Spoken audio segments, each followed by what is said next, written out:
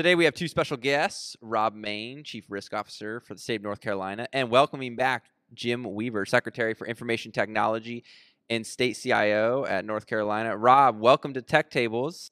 Welcome to the Old North State, Joe. I love it. Jim, twice in one day. I love this. How could you be so lucky? I am really a lucky man. Okay, so in true Rob Main fashion, we have to start with two truths and a lie. And for the audience out there, we're really going to test you out right now. So here's the first one. Jim Weaver, I'm going to start easy. Jim Weaver loves the Yankees so much, he has a Jeter license plate on his car. Okay, so truth or lie? Okay, so we got some truths. At NASTD in New Orleans, I went out with a group of folks from Texas, strolled around down Bourbon Street, where Ed Kelly, the chief data officer, got lost in the crowd with a band of singers, and a man next to him was holding a snake. Truth or lie? An old friend of Jim's, Sindhu Menon, former CIO for the city of Raleigh. You might be wondering, how do I know her? And now the CIO for Harris County in Texas. She thinks Texas barbecue is better than North Carolina. Now, which one is false? Number three? Number three? You're right. That is false. She told me, she said, I actually don't eat meat at all. Okay, so we had a little inside knowledge on that. Now, we were sorry to see Sindhu go back to, actually, that was her former job before she actually came here to the city of Raleigh. But she was a great partner here while she was here. Yeah, she was really great. I was trying really hard just for some scheduling. I was actually even trying to get her on camera to record here just a little bit. She was going to have a message for you, Jim, but unfortunately we just couldn't get the timing to work. But her podcast will come out probably in September. So we look forward to that one. And before we jump into today's podcast, episode is sponsored by SentinelOne. SentinelOne redefines cybersecurity by pushing the boundaries of autonomous technology. With its Singularity XDR platform, SentinelOne is the leader in endpoint protection and beyond. Check out SentinelOne at sentinelone.com. Okay, Rob, so I recently had Tim Romer, the state CISO in Arizona, and Nancy Ranasak, the CISO for the state of Texas, on at our Phoenix event. And Tim had mentioned that cybersecurity is homeland security. That got me thinking about a really great quote from, I think either Nancy had said it, but it was basically cybersecurity is national security. I know a number of folks are saying that now. With the importance of cybersecurity top of mind for many governors and CIOs and CISOs across the country today, could you maybe just talk about 2 to 3 examples of the Cyber Pathways partnership that you're helping to lead in North Carolina and what you hope to achieve with that? Sure. I'll go ahead and describe it in 2 distinct ways. One, the internal partnerships that we're cultivating throughout the public sector, and then those necessary external partnerships without whom the program would not be successful.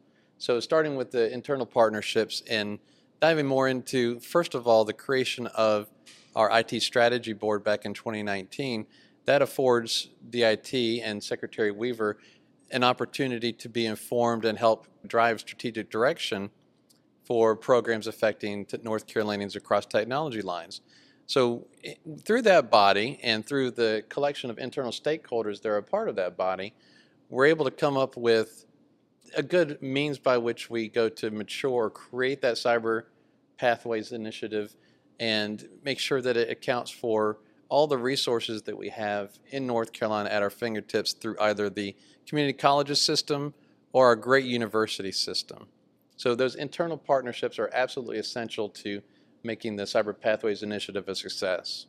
Now, as we move forward and see this pathway mature, we're going to be dependent upon our public-private partnerships that we'll be able to develop with IT firms or firms that are interested in participating and providing internships and apprenticeship opportunities for the North Carolinians, whether they be high school students that are entering into the Cyber Pathways program, transitioning military members or spouses that are coming off of active duty at a North Carolina base and entering into the program, or also just career transitioning folks.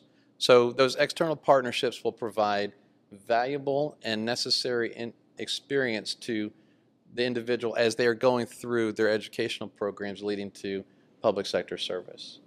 Yeah, that's great. Jim, Governor Cooper encourages high school students to explore cybersecurity careers throughout the state through friendly competitions. I got to believe this is just up your alley. I think you got to love this. Are there any cybersecurity ideas for high schoolers or college students in the back of your pocket that you're in the process of implementing or would love to implement in North Carolina during your time as state CIO? Yeah, and we talked about it a little bit earlier. So, CyberStart America is a great opportunity for us to get high school students introduced into cybersecurity. And as we talked about, it's a little bit of capture the flag, but at least it doesn't require any background. You just basically sign up and participate. And here in North Carolina, we've been very fortunate. This year alone, we had over 1,500 students from 162 school districts here participate in North Carolina. And we had 24, was 24, right, Rob? 24 National Scholar winners, 3 of which were repeat winners from the year before as juniors as well.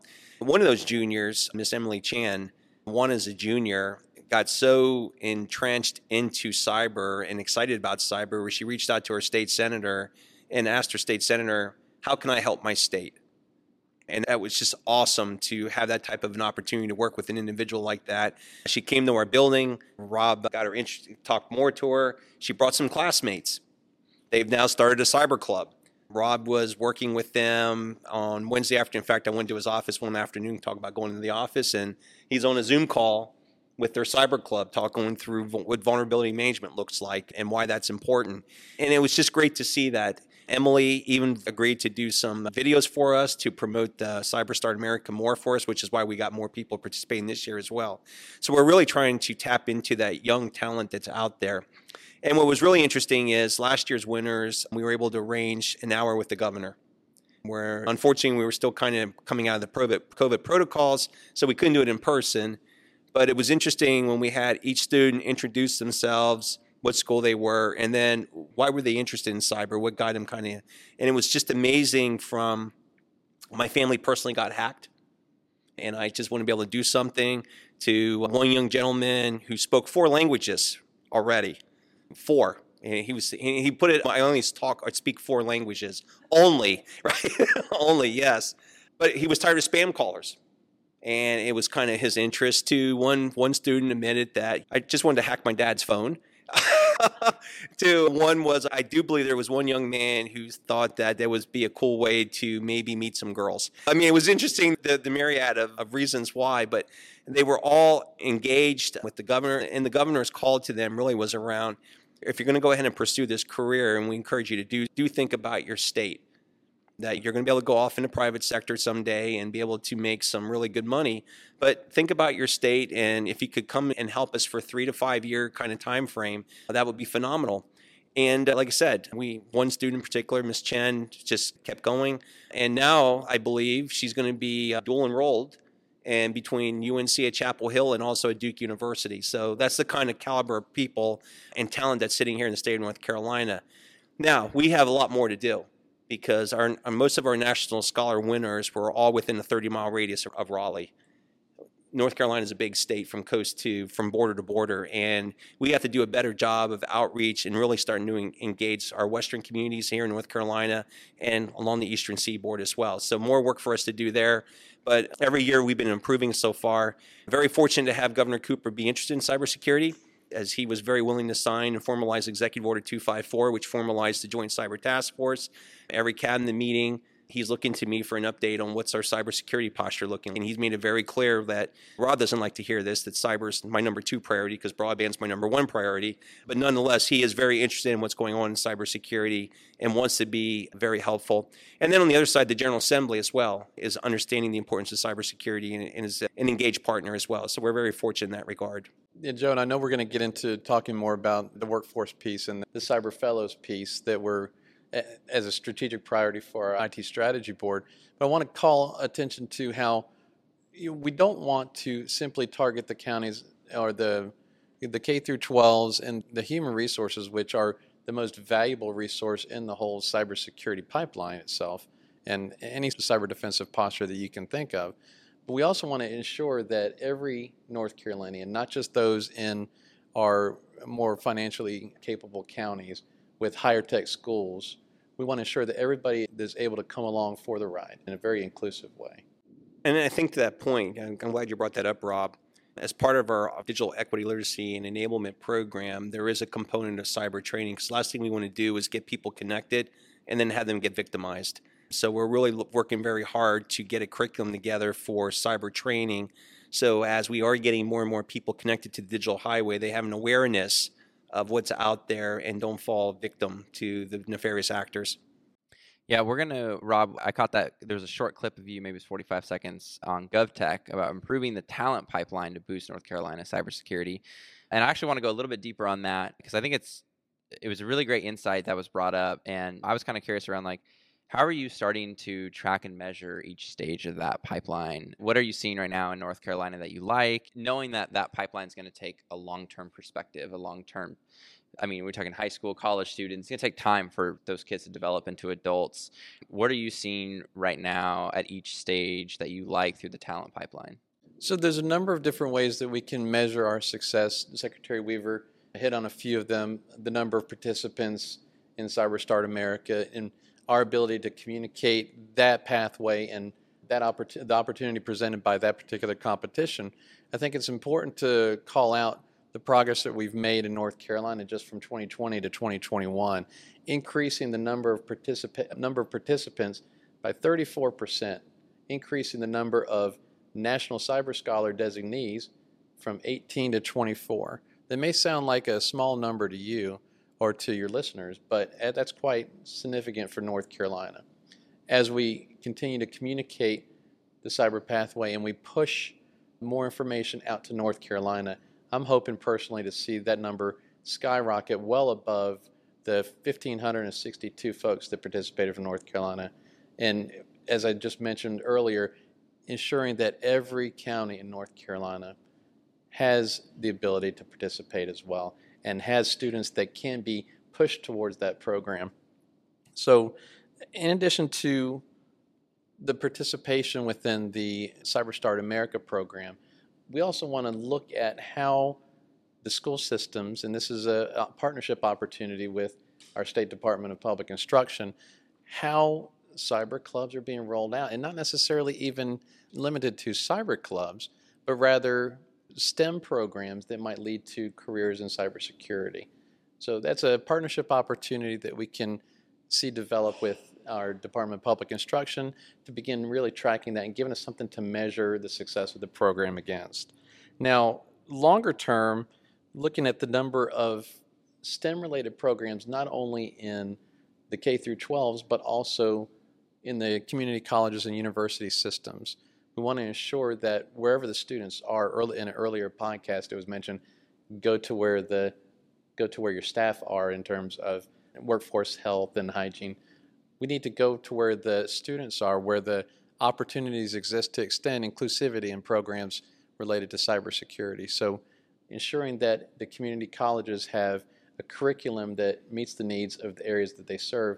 And also the flip side of that, we can't just think about getting more students into the pipeline. We also have to consider the faculty needed to teach those students and the increasing demands in North Carolina.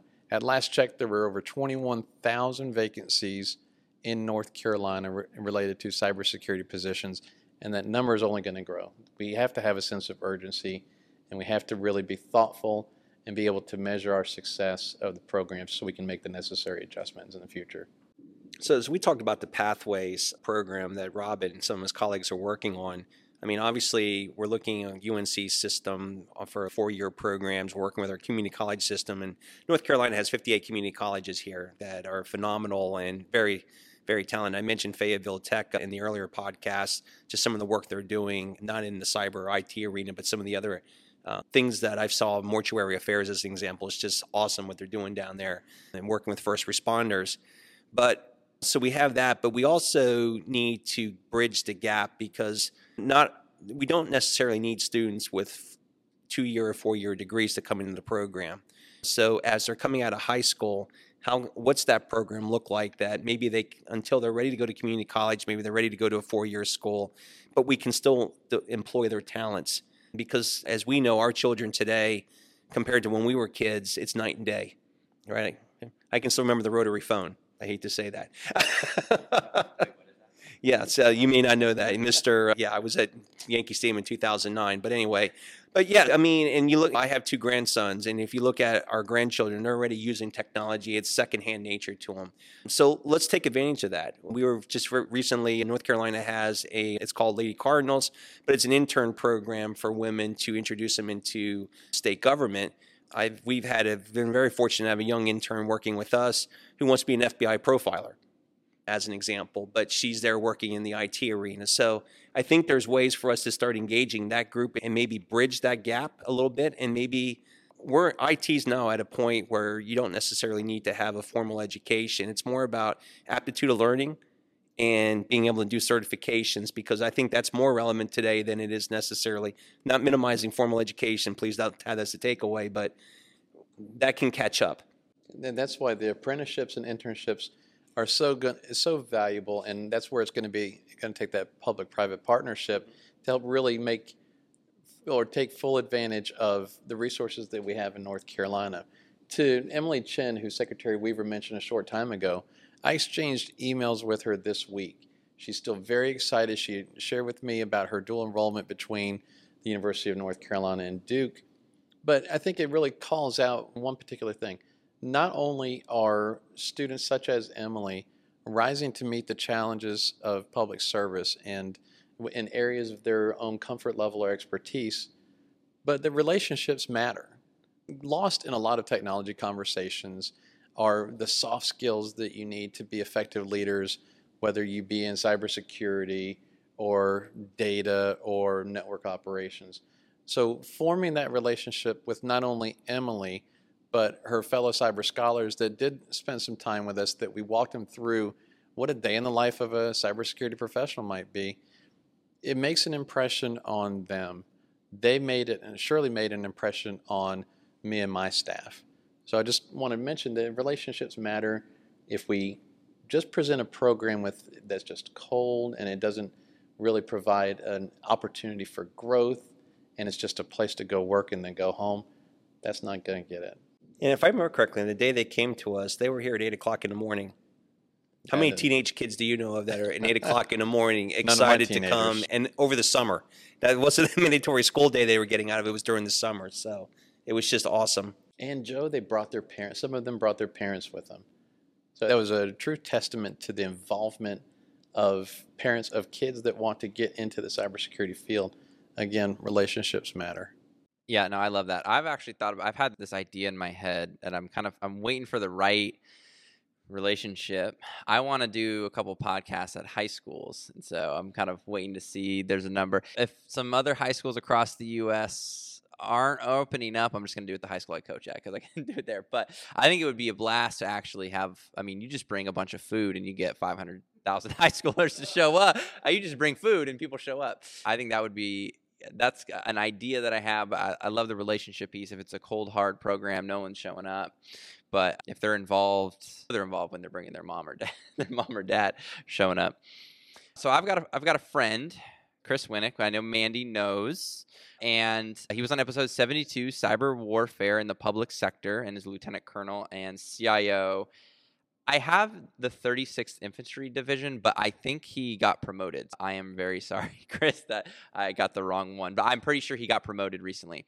He had texted me. We were texting back, and I said, hey, I've got Jim and Rob coming on, and so he was really excited. He got back to me immediately, and like really fast. And it was a deep question. I was like, I don't really understand how to answer this question, but I'm gonna put it down. So he texted me, what he considers the secret sauce to achieve unity of effort within the state and federal, local government, and the private sector. And his question was, how does North Carolina build the interlocks with all of the critical infrastructure and stakeholders to synchronize the efforts at the tactical, operational, and strategic levels towards the state's vision for cyber reliance? Woo, Chris. Boy, is this where we say we have a full force multiplier that enhances our defensive and cyber attacking operations, and we establish a common COP for now. Right. So resiliency is absolutely essential in modeling statewide force that we have here in North Carolina. And I'd like to go into the foundation of that Joint Cybersecurity Task Force, if I could, and then we'll lead into what formalization looks like and how we bring our federal partners involved to achieve the necessary interactions and synergies that make North Carolina's JCTF effective. So many years ago, the North Carolina National Guard Cybersecurity Response Force was engaged to perform a security and compliance assessment against a state agency here in North Carolina. It was the first of its kind. It was approximately 10 years ago. And from that moment forward, there's been a very intentional effort to seek opportunities to expand the roles of the National Guard, get the necessary person power in place where they can take on a greater statewide mission. Fast forward to several months ago, in January approximately, when Russia was amassing forces on the border with Ukraine. This was eye-opening for several states. This was eye-opening for North Carolina. This is a geopolitical situation that could potentially have North Carolina impact. What resources do we have in place? What do we have at the beck and call in the event that a significant outbreak of incidents occurs? So with that, and through the support of Governor Cooper and Secretary Weaver, we're able to formalize the Joint Cybersecurity Task Force for a number of different reasons. And I'm going to go into Executive Order 254, as Secretary Weaver mentioned a short time ago. But the formalization of our Joint Cybersecurity Task Force is a very important piece of our effectiveness. First of all, it allows North Carolina, in areas far flung from Raleigh, the state capital, that provides them an awareness of what the Joint Cybersecurity Task Force is. If you're a small municipality, one of the 300 plus municipalities in North Carolina, or you're a smaller, under-resourced county of one of the 100 in North Carolina, sometimes you may not know that there is this force in Raleigh or spread out throughout the state that can assist you in the event that your domain controller gets totally encrypted, or if your email server goes down, or if your public-facing internet presence is unavailable due to a DDoS, a distributed denial of service attack. So with that formalization, it provides an awareness to North Carolina, and it also allows us to create partnerships with our critical infrastructure and key resources entities here in North Carolina. Those of us on the East Coast very painfully recall the inability to get fuel for our vehicles several months ago as it related to the Colonial Pipeline hack. So within North Carolina, we are very interested in developing those partnerships with critical infrastructure and key resources partners, so we have visibility into the threats that are facing them, and they have visibilities into the threats facing us, to strengthen our information sharing with those partners, to ensure that the services that exist within local governments that provide capabilities to North Carolinians are protected in the best way possible. 3 areas of encouragement within Executive Order 254 that are worth mentioning. The first area is encouraging our critical infrastructure partners to provide us details of their public-facing web environment so we can proactively help them monitor. The second is for them to report in a strongly encouraged way the occurrence of incidents. And the third is to strongly encourage those entities on the critical infrastructure side to allow the Joint Cybersecurity Task Force to come alongside them in incident response and recovery activities. The goal here is to ensure that North Carolina life safety is at the forefront and that we assist with the return of service for those partners that wish to participate in the most expeditious way possible. Awesome. All right, we're going to open this up. I was going to say, drop the microphone there, right?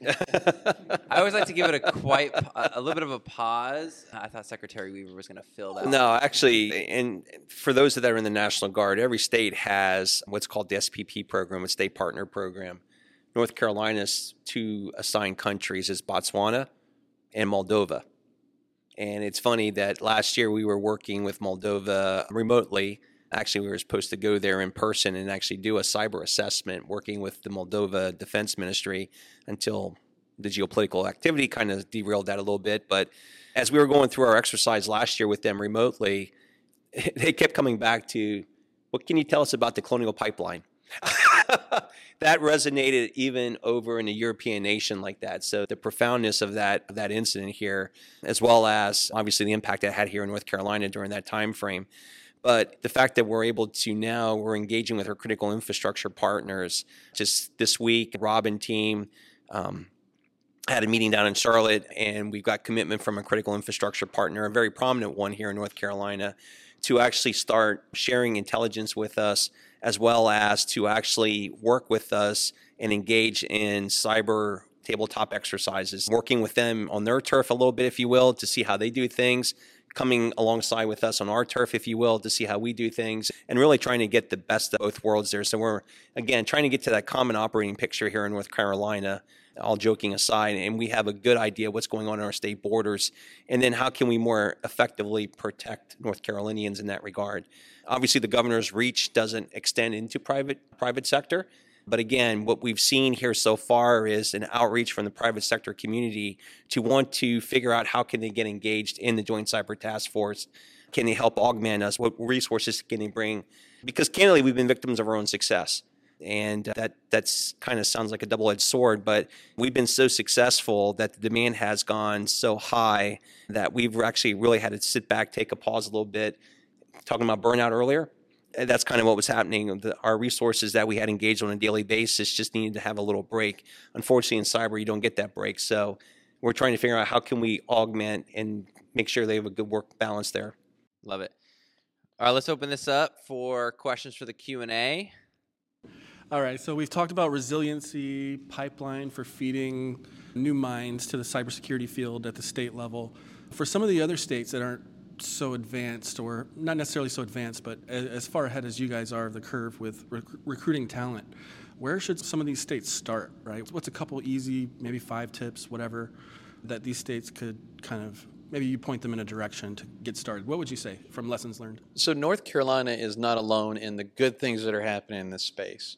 We just happen to maybe be a little bit farther along. But I want to call out two specific states and the good things that are happening there that, frankly, we have an opportunity to model North Carolina after. The first is Michigan and their civilian volunteer cyber corps. That provides additional capabilities to the public sector in Michigan, bringing folks in from industry that can help out in the event that they need a surge capacity to handle multiple events at the same time. That's one opportunity. The second, the state of Florida has credit for service, and they have this credit for service modeled, and this is college credit for service, modeled or in partnership with Florida Atlantic University. The concept here, as I understand it, is that a student that's in a STEM program, computer science, computer engineering, cybersecurity, through Florida Atlantic, has the opportunity to serve his or her state in a cybersecurity role for a semester, and at the end of that semester, they get credit for the class. So that's not something that we currently have in effect in North Carolina, but definitely an opportunity as we mature our own cyber pathway program. Yeah, I would add as well is not to fall victim to the lure of one-time funding sources. I've seen across the country where a lot of states are getting right now, especially with the ARP funding that's out there, the promise of the upcoming IIJA funding that's going to be out there, that one-time funding source ends. And when you start building programs, it needs to be sustained. And so we've been very fortunate here in North Carolina last year and again this year to get recurring funds. Now, are we at the dollar amount that maybe Rob would like? No. But we're building there. And we're building there because we're showing credibility. We're showing results. We're showing outcomes that benefit North Carolina. And that resonates with the stakeholders that are involved in this and the likelihood of us getting additional funding.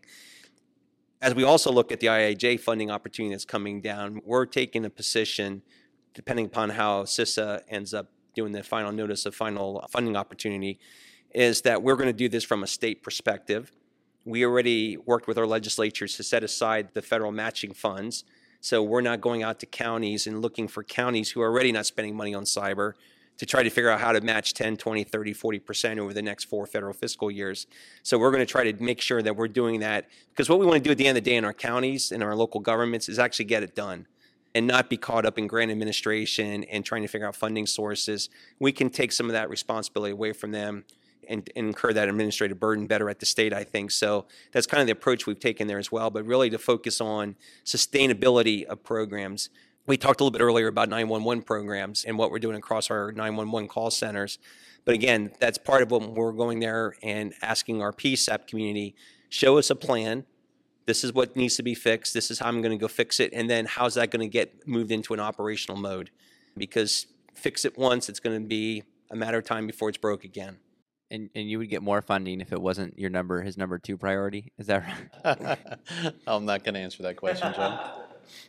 We joked that you didn't hear this, but Nate was referred to yesterday as a $2 billion man. Right. The $2 billion man. Love Yeah, it. so Rob's hoping to become the $6 million. No. I want to be a thousandaire. Did you say he's the $600 million man? The $600 million man?